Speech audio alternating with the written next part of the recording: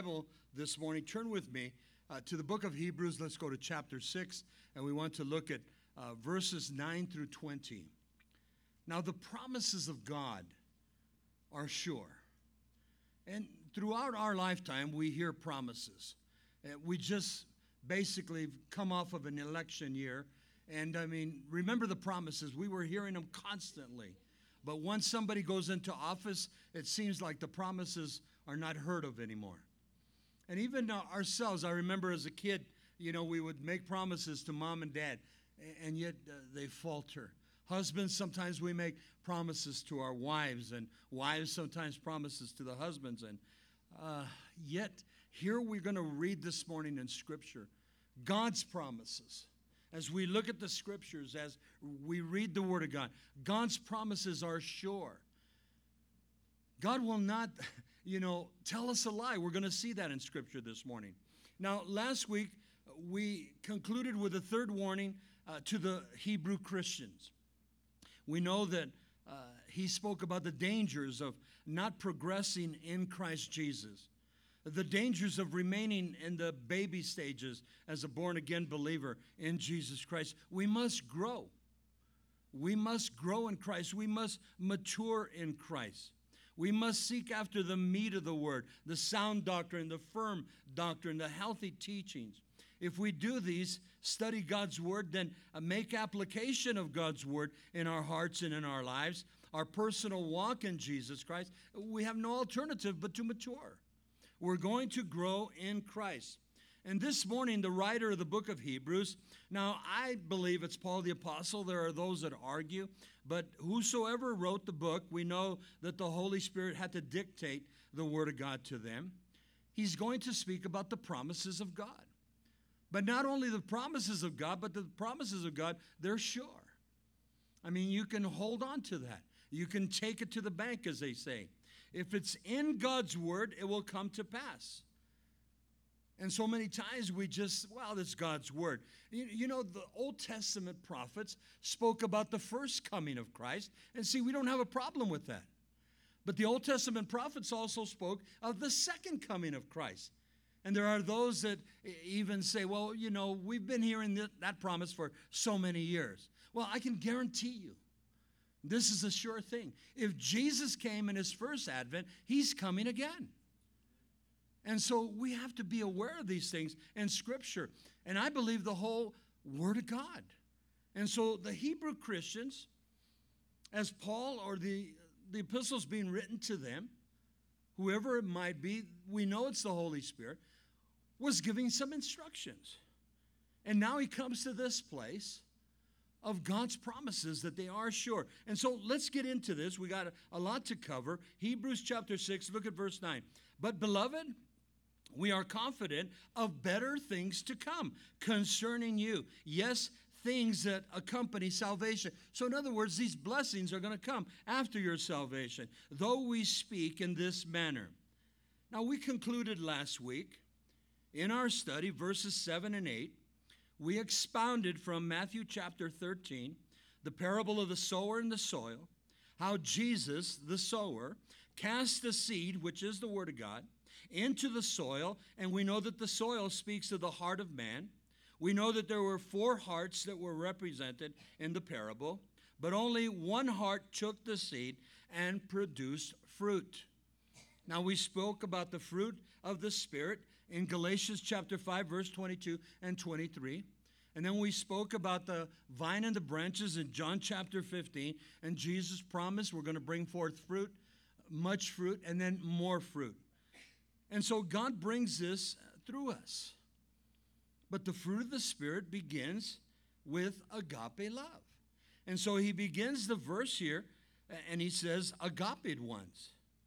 Now the writer takes right into the responsibility as a true believer in Jesus Christ. He says, beloved of God, agape ones, we must be confident. And this word confident speaks of my assurance in and through Jesus Christ. That's my complete assurance. The writer says he is assured of better things that will come forth from you, the believer, the body of Christ, the Hebrew Christians. But what about us this morning? better things to come. This is a promise, church. The things of God that will allow your salvation, and through Christ, then blessings are going to follow. And so we have to be, attentive to these things. God wants to bless us. Now, he says here, though we speak like this, now he's going back. Basically, the Holy Spirit has already taught us as we've begun in the book of Hebrews. And there was 3 warnings. We covered the third one last week.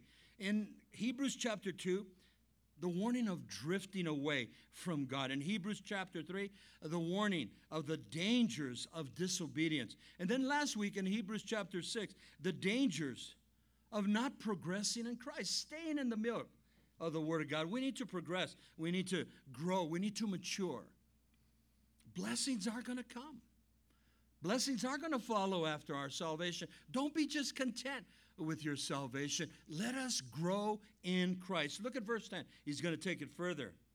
For God is not unjust or unrighteous to forget your work and your labor of love which you have shown toward his name, in that you have ministered to the saints, and you do minister. And so God saw the hearts of the Hebrew Christians. I mean, their labor, their service. The word that he uses to minister, diakonia in the Greek, they were servants. A servant is basically one that cleans tables. A servant is one that, sets up tables, tear down tables. I mean, the same thing when we've seen it here in our own sanctuary. We'll take down the chairs and then we'll set the chairs back up. A servant. And we do this not unto salvation. We've already come to salvation. But I believe strongly that works come automatically. God sees this. Now, be careful as he's addressing the Hebrew church here, that we don't do works as to be seen by man, but that we do works as unto the Lord. God forbid that I'm doing the work and I'm looking around. Who's watching me? Is Pastor Bob, Pastor Jeff? Is it Pastor Jay? Is he keeping an eye on me? You better be here to please God. That's my concept. I hope and pray that's your concept. We need to serve the Lord. Now, when you serve, God sees all things. There's a beautiful psalm. I want you to study Psalm 139. We've spoken of it in time past. The caption in my Bible says Psalm 139 is the all-seeing eye of God. Now, if you do something for recognition, God sees that too. Well, here comes my wife. I better do that. Here comes the husband. I better do that. Oh, here comes Pastor Jeff down the hallway. He better see me busy. Man, you better make sure that God sees what you're doing, and as you're doing it as unto the Lord. And this was the Hebrew church here. He says, for God is not unjust to forget your work, your labor, your toil, your sweat. And so God sees all things, church. And he had his eye on the church of the Hebrews. They're coming out of Judaism and coming into saving grace. He has better things for us. Oh, it's a joy to serve in the Lord. I mean, before I came to Christ, we didn't serve God. Before we came to Christ, you're not going to like this, but we serve the enemy. We serve Satan. We serve the devil. Oh, Pastor Bob, don't say that. Hey, I can testify to it, and so can you. Now we come to Christ. Man, I want to serve the Lord, and I want to serve his people. In fact, I want to serve non-believers if it's possible. And so the service of God, a diakonia, this is where we get the word deacon. We're all deacons. We're all servants of the Lord. Now he continues, and he's going to be getting into the promises of God. Look at verse 11. And we desire that each one of you show the same diligence to the full assurance of your hope until the end. Man, let us serve the Lord until he comes unto the end. God's promises are for those who serve him and serve his people. The Holy Spirit desires that each one of us, which are the believers in Christ, would show forth the same diligence. Now, listen to the word diligence. That we would have the same zeal. That we would have the same drive. That we would have the same eagerness. I like another word, perseverance. You see, I spent too many years serving the enemy. And now when I come to saving grace, I desire to serve God. I hope you desire to serve God.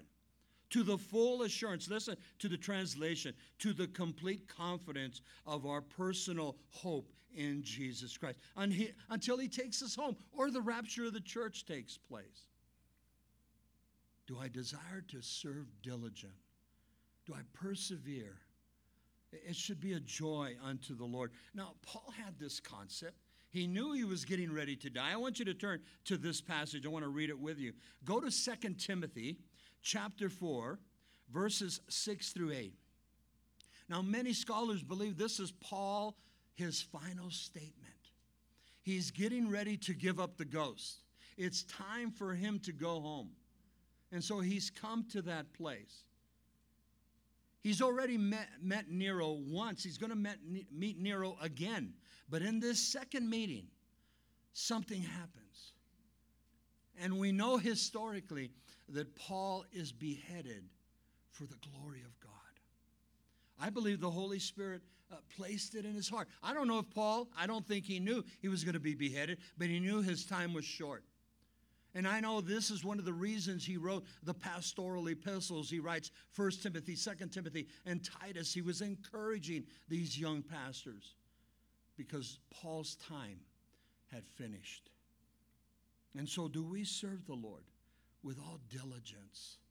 As he's coming tomorrow or he's coming next week. He could come after the service.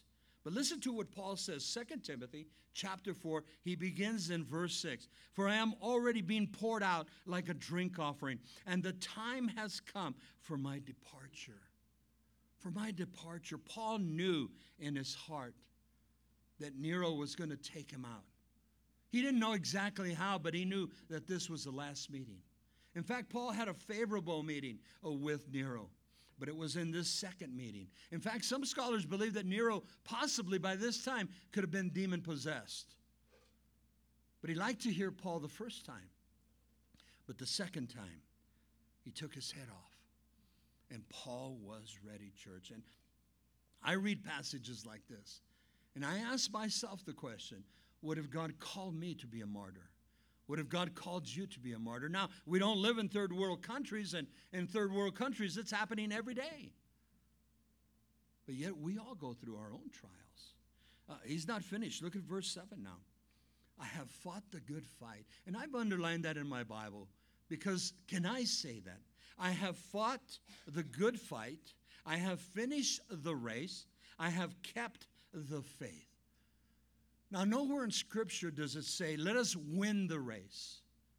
You know, when you get out there as a young kid or an adult or whatever it might be, and you start running with somebody, you start jogging with somebody, and sooner or later, somebody starts going a little bit faster. And then you say, well, that can't happen. Then you start to go faster. And then if you can't keep up with them, you find a way to knock them down. Because we want to win the race. But in the kingdom of God, listen, it's who finishes the race. Well done, thou good and faithful servant. Enter the glory of God. We must finish the race. It's not who wins the race. I have fought the good fight. He says, I have finished the race. Another translation, I have finished the course. I have kept the faith. And then he concludes in verse 8, now therefore, it is in store for me the crown of righteousness. Paul knew that when he got to heaven, he would receive a crown of righteousness. He says, which the Lord, the righteous judge, will award to me on the day. And not only to me. Listen, Paul's not being a glory hog over this. Not only to me, but also to all who have longed for his appearing. I've been a Christian going on 30 years, and I'll tell you what, I still anticipate that the Lord's coming in my time. I hope that is the hope in you. We need to be ready that the Lord would come even tomorrow, even tonight, even this evening, even after the service. That's the anticipation. Imagine that there's crowns awaiting for us. There are those that say, well, listen, I just want to get to heaven. I agree. Let's get to heaven. But imagine that God wants to dispense crowns for us. There are various crowns. I think there's 5 crowns in the Scriptures. And here's Paul saying that he's going to receive the crown of righteousness. Now, can I receive all the crowns? You can receive them all. But one of them is martyrdom. And so maybe we're not going to receive that one. but man, to do the service as unto the Lord. And so this is why in verse 11, we desire that each one of you show the same diligence, full assurance. I mean, keep busy until the Lord comes. Now let's go back to our text. Look at verse 12 as he continues. That you do not become sluggish. Now we've already warned about the Hebrew Christians that the letters being written to. Some were drifting away. Some were disobedient. Some were not progressing. They were still drinking the milk of the word. That we not become sluggish, but imitate, copy, mimic those who through faith and patience inherit the promise of God. And he's going to be speaking about Abraham. If God's promises are sure, and that's what we're talking about in our study this morning, the word sure, God's promises are firm. God's promises are stable. God's promises are steadfast. I like this translation. God's promises are secure. There's not a lot of security out there today. I mean, people put their security in banks, put their security in their 401ks, put their securities in their retirements, and that's all good. I mean, there's a retirement package that, the church has set up for us, but my retirement, my security has to be in Christ.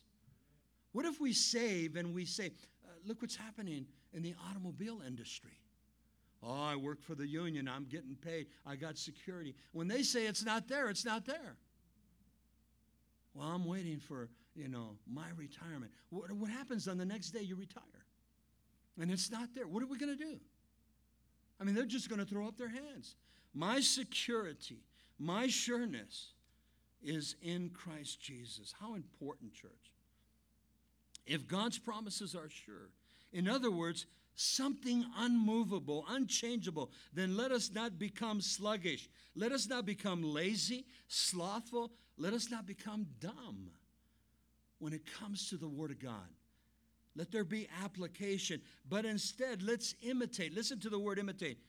Let's be followers of Jesus Christ. Let's copy, let's mimic, let's follow after those saints in the past. That's why we study the Old Testament. I look at Paul's life. I look at Timothy's life. I look at Titus' life. Could be Old Testament, New Testament. I want to pattern my life. And so many times we want to be like the rock stars, the kids. We see these guys on, the sports. Why, if I could be like them? Then you look at them, they're miserable, they're empty. And I thank the Lord for those that are saved, those that are Christian. But let us be followers of those that are following Christ, who through faith, be it the Old Testament, they believed by faith in God. Abraham believed God by faith. In the New Testament, we believe God by faith through Jesus Christ and the death and the cross. Have patience, church. Notice that he says, through faith, patience, inherit the promise. The word patience is to have long suffering. By nature, I'm an impatient person. I believe most of us, by nature, we're all impatient. I mean, we go down Al Paseo and I want to pick out a hamburger place, and it doesn't matter which hamburger, I make sure there's no cars. I want the empty one. I go to the bank and I wait. Let's see which one's the less.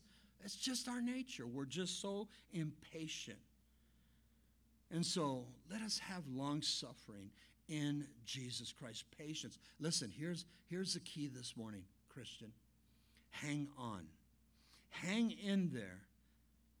He's not finished with us.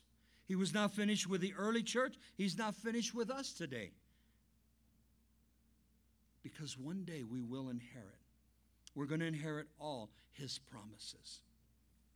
And I want you to see this morning, I want you to see what we already have. I go back 30 years, I see the blessings. I see you're part of our blessings. Hang on. God is not finished. What we already have, what's still coming? That one day the Lord's going to take us home. Now, I have eternal life, but I haven't experienced it yet. But one day I will. Those that have preceded us in death, some of our family, friends, and loved ones, they're home with the Lord. It's interesting when we do funerals, we weep for our loved ones, and rightfully so. But if they know Jesus, they've gone home to be with him. I've always asked, we don't read about Lazarus smiling after coming back. Thanks a lot, Mary and Martha. I mean, he had to die again another time. Think about that. Look what the Lord has already given us. Now, again, we're going to be getting into this portion of the blessings that were promised to Abraham. I want you to take down this verse. I'm going to read it to you. In the book of Romans, in chapter 4, verse 16, Paul encourages the saints at Rome concerning the promise to Abraham. It's the same promises to us, church. He says in Romans 14:6, therefore, it is of faith that it might be according to grace, so that the promise might be sure to all the seed, not only to those who are of the law, speaking of the Jews, but also to those who are of the faith in Abraham. And I believe that also includes Jew and Gentile. Abraham, who is the father of us all. The Bible says in the Old Testament that Abraham believed God by faith. Well, what about now, the New Testament? We believe God through Jesus Christ, our Messiah, who paid the full ransom at the cross. You see, church, it's all about faith. The promises of God are sure, but it takes faith. It takes faith. And now we're in our society today, they don't believe the full Word of God. I'm talking about churches. I'm talking about pastors. I tell you what, I love the Old Testament. You've been here long enough. We teach the Old Testament on Wednesday nights. And then we come on Sunday mornings and we teach the New Testament. The Old Testament is pointing to the cross. We're looking at the book of Hebrews. The Old Testament is pointing to the book of Hebrews. Jesus, the complete sacrifice, the complete Lamb of God, our final high priest. God's promises, they are sure. Now, he's going to continue this. And we're going to look at Genesis chapter 12 in just a minute. But look at verse 13 of our text. For when God made a promise to Abraham, because he could not swear by anyone greater, he says he swore by himself. That makes plenty of sense. Now, watch this. The Holy Spirit gives the example of the Old Testament patriarch, Father Abraham. Since there was no other greater to swear by, God took an oath in his own name. He clarifies it in the next verse, verse 14. I was thinking of this concept, verse 13. God swore unto himself. Remember when we were kids? Mom and Dad would ask you something. Did you do this? No, I didn't. I swear to God I didn't do it. I mean, we were quick. Because you know your parents weren't going to believe you. I remember this statement, the kids, I swear in my mother's grave. Your mom's not even dead, man. What are you talking about? Well, when she dies, I swear in her grave. We see in the movies, I don't know if they do it now. I haven't been in a court of law in a long time, but they're supposed to put their hand in the Bible, and they're supposed to swear to tell the truth. So help me God. And then they lie to their teeth. And so here's God swearing to his own name. Now, Abraham, the father of multitude, that's what it means in the Hebrew. Now, listen to verse 13 again, the bottom portion. That God could only swear to self because there was no greater than he. The Greek says this literally, since he had the complete power and authority to swear by no one greater, but by himself. That by himself. And yet we would make those blanket statements. Oh, I swear to God, I swear to God. Cross my heart, hope to die, We used to say all those things, and basically they were meaningless. But think about God. He's swearing upon himself. He said, I will swear to myself, I will fulfill my promise to you, Abraham. And what he's saying there in the Greek, Abraham, you can count on it. The promises of God, and we know the promises of God came to Abraham. Listen, church, if the promises of God came to Abraham, don't you think the promises of God are going to come to us? And we've already, if you've been a Christian long enough, we've already experienced many of God's promises. First of all, God promised salvation. We've come to saving grace. We come to saving grace, and God promises the Holy Spirit. We've received the Holy Spirit. God promises us eternal life. Now, basically, I have eternal life. I haven't experienced it in heaven yet, but I will one day. I expect when I die to be absent from this body is to be present with the Lord. Now, before I came to Christ, I feared death. I mean, who doesn't fear death? Nobody goes out, oh, I can't wait to die. No, it's just not, it's not natural. But we come to Christ. God's in control of me. I mean, I believe most of us have been in an airplane once in a while. I never unbuckle because it never fails. There's those times that, boom, you just drop. What happened? You're here, the stomach's up there, right? And I tell you, I look around, everybody's buckling. And then everybody starts thinking. And it never fails. When Mary and I, my wife, fly together, we'll hold hands at the tarmac. Before we take off, we'll pray. And it never fails. People stop around us. They want to hear. And I've even heard amen after we say it. But then once we get up on flight, leveled off, hey, I want a drink. Short-lived, isn't it? But we all have this concept, and we are all concerned. God's promise of salvation, promise of his Holy Spirit, promise one day of eternal life. We can count on it, church. He's talking to the Hebrew church. What about us 2,000 years later? His promises are sure. I want you to see the word sure. We're going to draw from it later on. God's promises are firm. They're stable. They're steadfast. They're secure. I like this. God's promises are unmovable. Unmovable. I am secure in Jesus Christ. Now, let me give you some examples. Through the ages, kings, magistrates, monarchs, rulers, presidents, they've all made promises. And they've all failed. But God's promises, church, they are sure. They are secure. When I read the scriptures, you read the scriptures, his promises are sure. We can, as they say, we can take that to the bank. Man will always make promises, but only God's promises are secure. Now he goes into verse 14. And he's still talking about Father Abraham. And then he says here, saying, surely, blessings. I will bless you, Abraham. And I'm going to multiply you, Abraham. And I will multiply, and I will multiply you. And so the word surely here, that God confirms these things. It's the word confirmation in the Greek. God confirms in us the blessings. Watch the blessings. The translation of blessing, God confirms prosperity, praise, blessings upon our own lives. Now, some of you say, well, I'm not as prosperous as I'd like to be. I believe that God has us where he has us. I wonder how many of us would be in church if we would prosper the way we think. Oh, if I could just win this, or if I could just have that. If they could come to my house and say, you're the digest winner, is that going to bring happiness? I don't think so.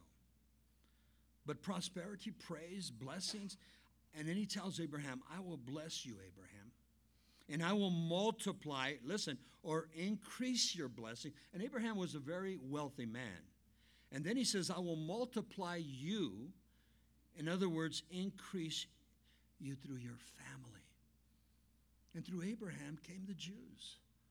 And the Jews are still around us, church. You can't get rid of them, right? They've tried. You go in the Old Testament, and we read about the Hittites, the Jebusites, the Perizzites, the Amorites, the Hivites. And I ask the question, where are these ites? But the Jews are still around. I like that. The Jews are still around.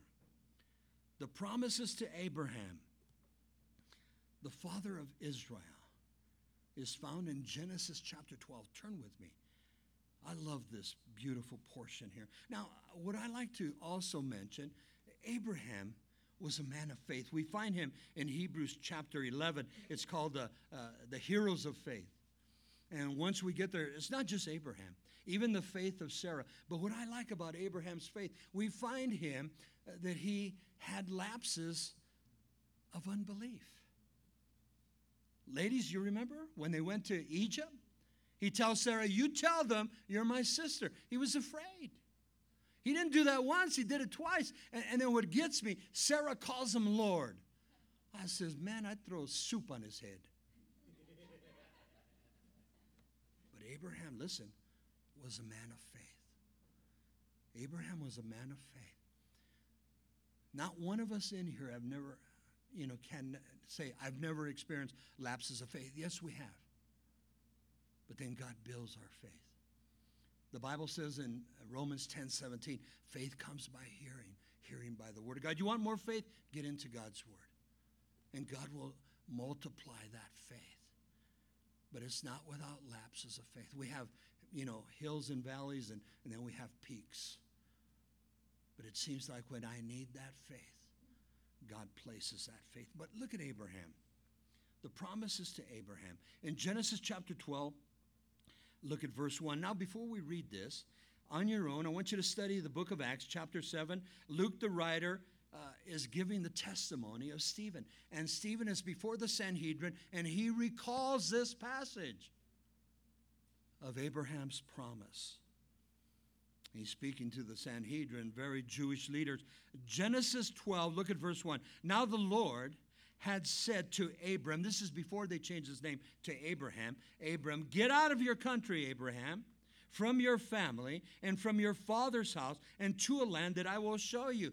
He does not tell him where he's going.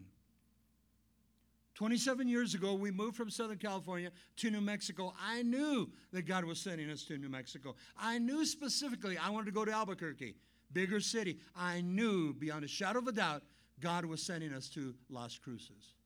Abraham did not have that privilege. Abraham, get up, leave your family, leave your country, go. Where am I going? Just go. Talk about faith, church. Now, in verse 4, we're going to cheat. Go ahead a little bit. He's 75 years old. He's 75 years old. I was 30 and I was freaking out. Got 3 kids, got a wife, got, mortgage, got house payment. Go? What about Abraham? And then he gives them the promise. You go, Abraham, step out by faith. Verse 2, I will make you a great nation. He has. I will bless you and make your name great. He has. And you shall be a blessing. The Jewish people, the nation of Israel, even though people hate, there's a love-hate relationship with the Jew. There's a love-hate relationship with Israel. And God has blessed them. And if you take from Genesis and you go up to Abraham, that's 2,000 years. If you go from Abraham to the time of the New Testament, it's another 2,000 years. And now you come to our time, it's 4,000 years later, church. 4,000 years later since Abraham. 6,000 years. Many believe we're at the last stage. There's one more 1,000-year reign. Now, in verse 3, here's the promise, keeps going. And I will bless those, Abraham. This is where we come in. This is where the church comes in. And I will bless those who bless you, Abraham. And I will curse those, or curse him who curses you. And in you all the families of the earth shall be blessed. As believers in Jesus Christ, we're commanded, listen, to bless the Jews. The Bible says in the Psalms, pray for the peace of Jerusalem. I can honestly tell you that before I became a Christian, I could care less about the Jews. Before I became a Christian, I could care less about Israel. Never had a desire to go.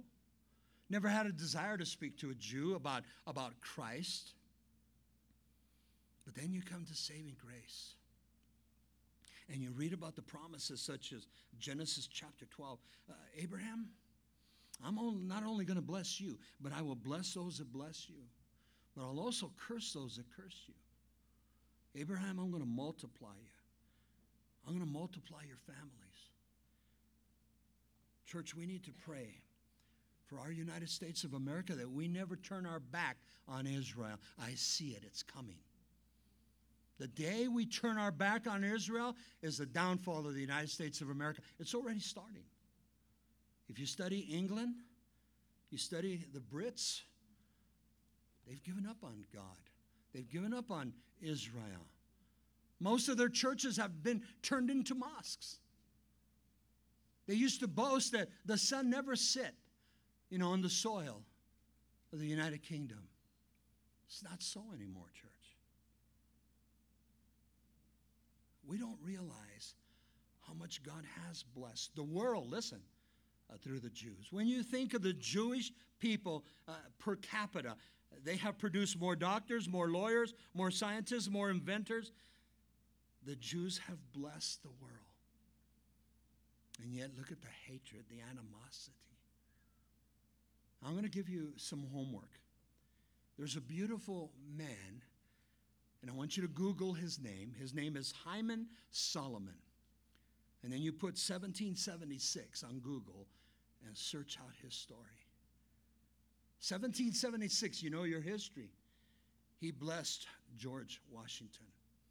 And if you look at your dollar bill, you will see the menorah and you will see the Star of David.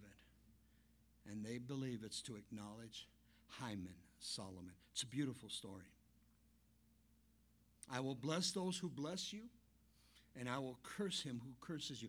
I believe our United States of America has been blessed because we've always blessed Israel. Pastor Chuck, Costa Mesa, Calvary Chapel, he's a blessed man. The ministry of Calvary Chapel is a blessed man. And I learned it through Chuck's teachings. He has always searched for opportunities to bless the nation of Israel. Calvary Chapels go to Israel as many times as possible.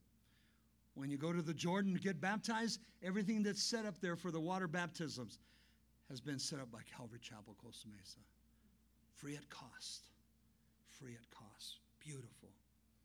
I will bless those that bless you. I will curse those that curse you. Look at verse 15 as he continues now.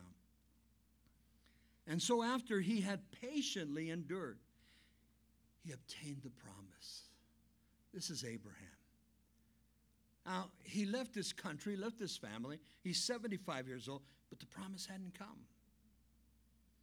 We know that eventually Sarah said, listen, it's not me. I'm the problem. Go into my handmaiden, Hagar. And Abraham did. The son of the flesh was born, Ishmael, the father of the Arabs. And to this day, because of their disobedience, look at the thorn in the flesh that the Arabs have been to the Jews. But then 13 years later, Sarah is told, this time next year you will be with child. Remember, she laughed? They named the child Isaac, the son of the Spirit. His name in Hebrew means laughter.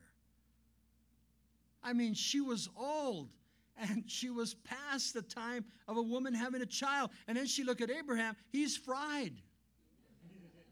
100 years old, he's a dad. Couldn't you just see Abraham? Hey, pretty good. God's promises, church. When everything humanly possible was erased, God's promises. And you see, the God that we serve, listen, the promises of God, the God that we serve, he is the God of impossibilities. I know some of you are praying for families. Some of you are praying for spouses. Some of you are praying for children. Don't give up. Don't give up. Hang in there. Persevere. Keep praying. Believe God's promises. Believe God's promises. Talk about patience. 75 years old, it wasn't until he was 100 that he had Isaac. What a beautiful picture. Now we'll talk about that a little bit more. Look at verse 16 now. For men indeed swear, and he goes back to God swearing by his own name, by the greater, and an oath of a confirmation is for them to the end of all disputes. Now he's addressing the men and the women. They can only swear by God because he is the greater. He is greater than any man or woman on this earth. Yet God again, he swore to himself because there was no greater. Listen to the verse now. God took an oath. Confirmation is to prove an end of all disputes. The word disputes of all is a guarantee of all strife, disagreements, disobediences, all contradictions. It is done because God said it. His promise to Abraham to be for Abraham, that promise is still for us today. It's completed through the Jews and the Gentiles to this day. And God is not finished with the nation of Israel. God's promises are sure. I get frustrated when I hear a preacher said, God is finished with Abraham, or God is finished with the nation of Israel. Not so.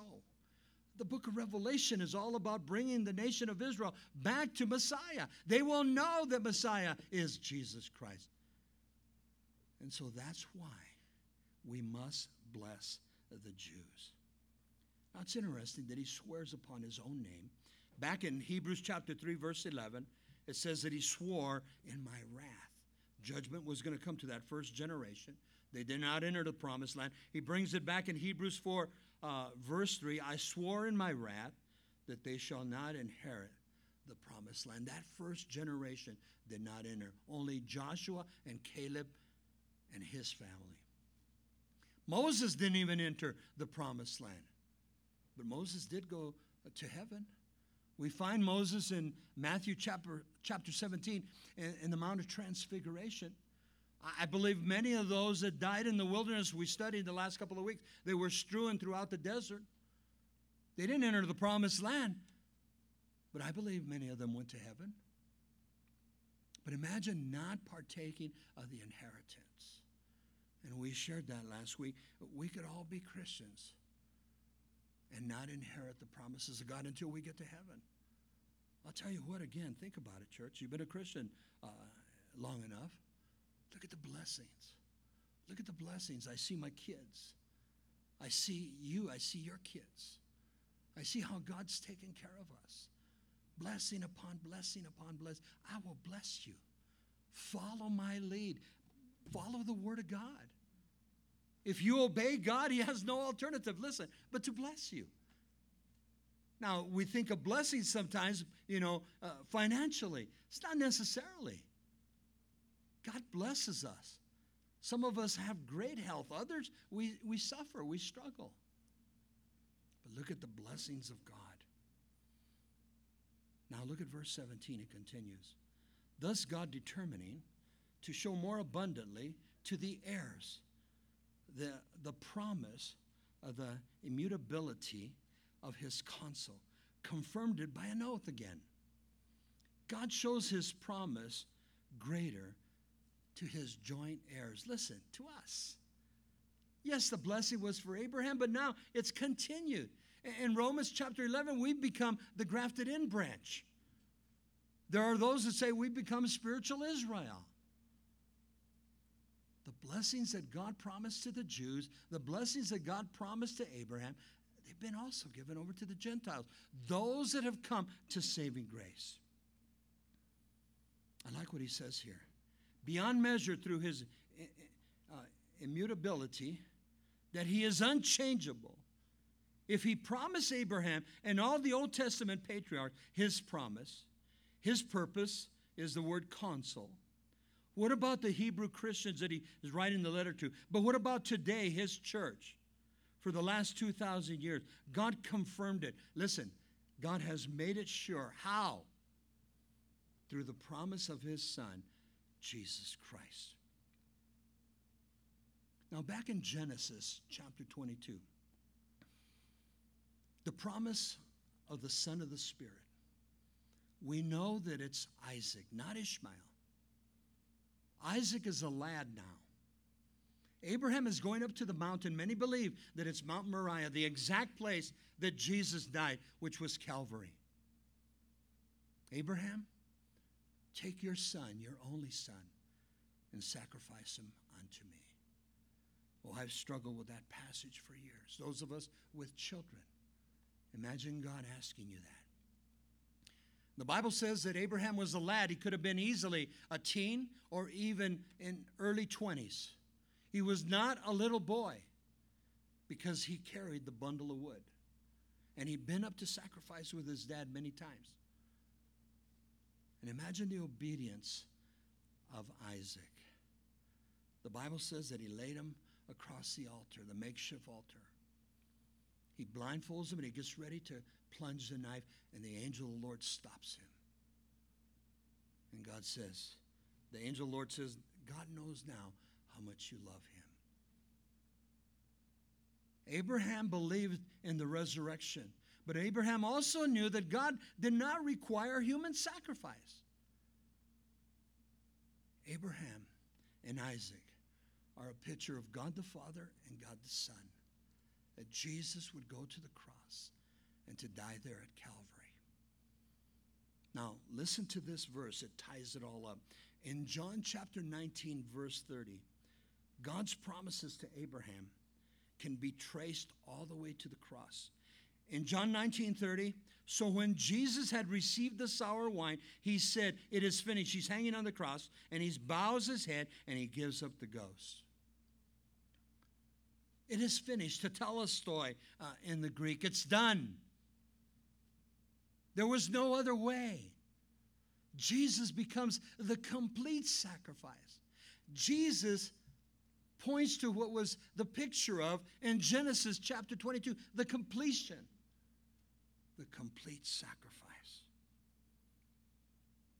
The promise to Abraham is the promise to the church today. Look at verse 18. He continues that by two immutable things, and he's going to give two promises that are so important. Two immutable things in which it is impossible for God to lie. He can't lie because he's God. We might have strong consolation, comfort, who have fled for refuge to lay hold of the hope set before us. What is the hope? That's the first promise. The hope set before us is Christ. Abraham was pointing to Christ. The Old Testament is pointing to Christ. The Old Testament's pointing to the Messiah. That's what the whole book of Hebrews is about. That Jesus is the King of Kings, Lord of Lords. He is the complete sacrifice, the complete high priest. Verse 18. Immutable by two unchangeable promises. By two unchangeable promises or deeds in which it was impossible that God would lie. It would never happen. We, the church, have this powerful comfort, consolation, this powerful comfort. We who have taken refuge, lay hold of the hope set before us. The church has taken hold of the hope which is Christ Jesus. And so the two promises, we're going to conclude it in verses 19 and 20. The first promise, the hope of redemption through Jesus Christ, our first promise. The hope of redemption at the cross. No wonder Jesus says in John 14:6, I am the way, the truth, and the life. No man gets to the Father but through me. We must go through the cross. Well, listen, I'm going to get to heaven because I'm good.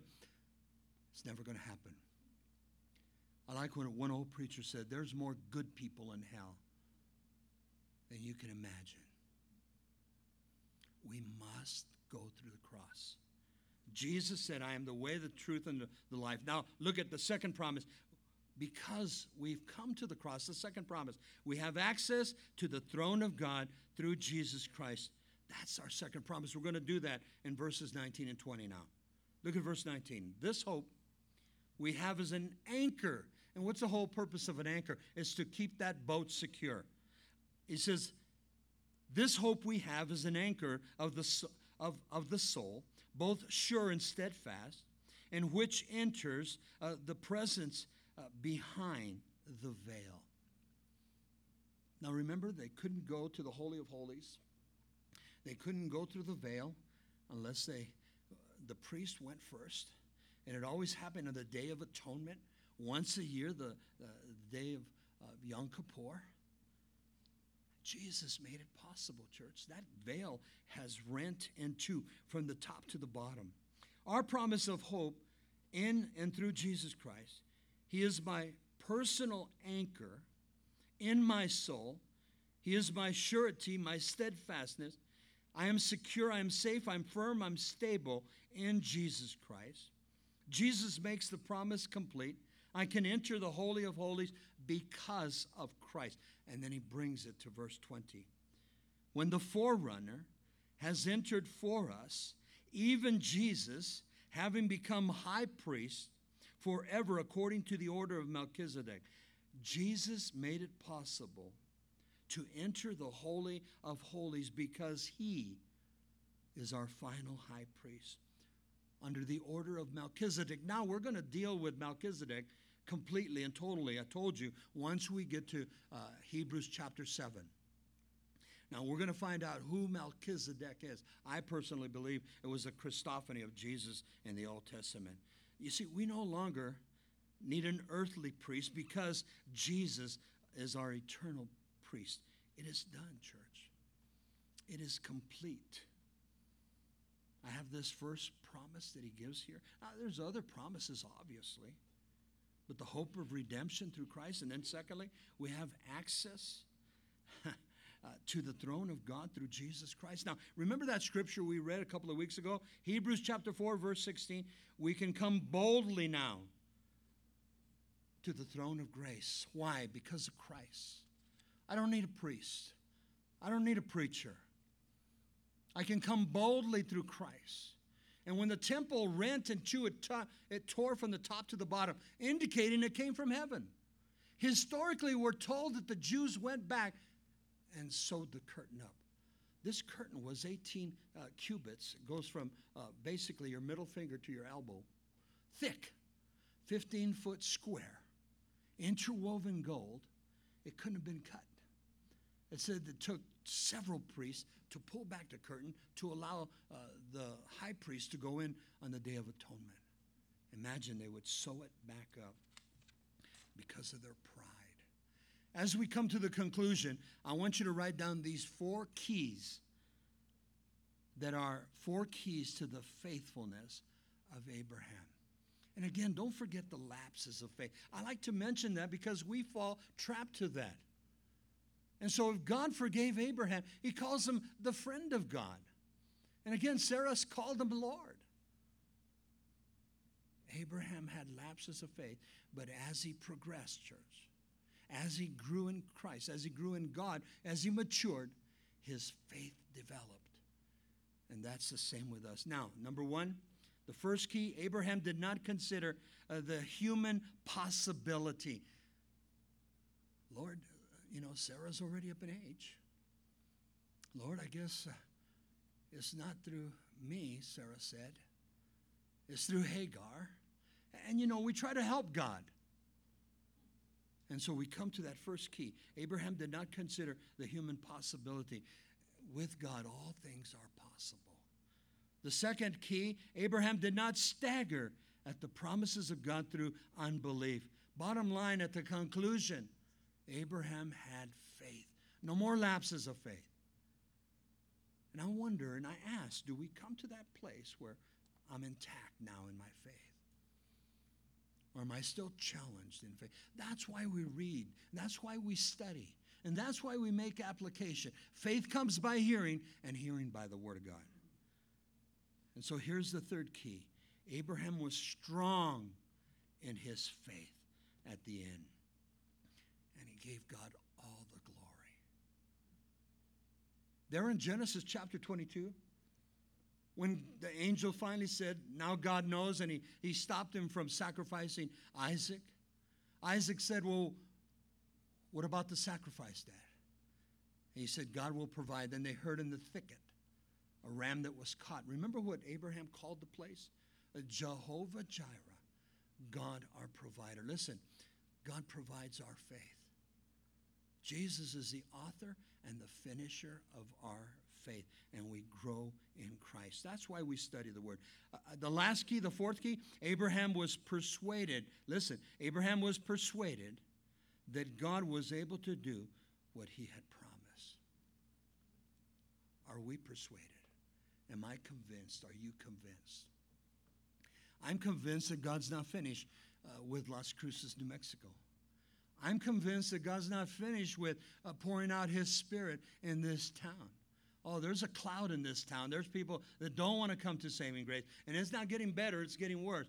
But the power of God. Do we have the faith? Do you have the faith? Some of our family members still aren't saved. We've preached, we've prayed, we've fasted, and it seems they get worse. It seems the more my mom prayed for my dad, the more my mom asked for prayer for my dad, the drunker he got. But one day, he gave his life to Christ. We have to have faith. Church, Let us not be content where we're at. Let us progress. Let us move on. And maybe this morning we still haven't come to that place of saving grace. Today is the day of your salvation. Let's pray.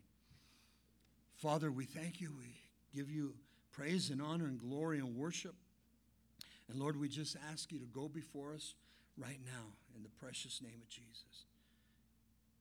And right now, as the Holy Spirit, I believe, has been moving in our hearts, maybe there's somebody here that has not made that commitment to Jesus. With every eye closed, every head bowed, if that's you this morning and you need to come to saving grace, don't let the enemy rip you off. But right there where you're at, if you want Jesus, I want you to raise your hand and I'll say a simple prayer of faith. Anybody here this morning? I see your hand way in the back. Praise the Lord. Anybody else would like to receive Christ this morning? I see your hand right there in the middle of the aisle. Praise God. Anybody else would like to receive Christ this morning? Raise your hand. Don't be embarrassed. I'm not going to ask you to come up, but right there, we're going to pray for you and ask the Lord to go before you. Before I close, anybody else? Praise God then. Let's all stand. We're going to end in a word of prayer. I want to pray for these two ladies that raised their hand. Father, we're so grateful for your grace, your love, and your mercy. Lord, faith starts now. I thank you, Lord, by faith, these two women raised their hands.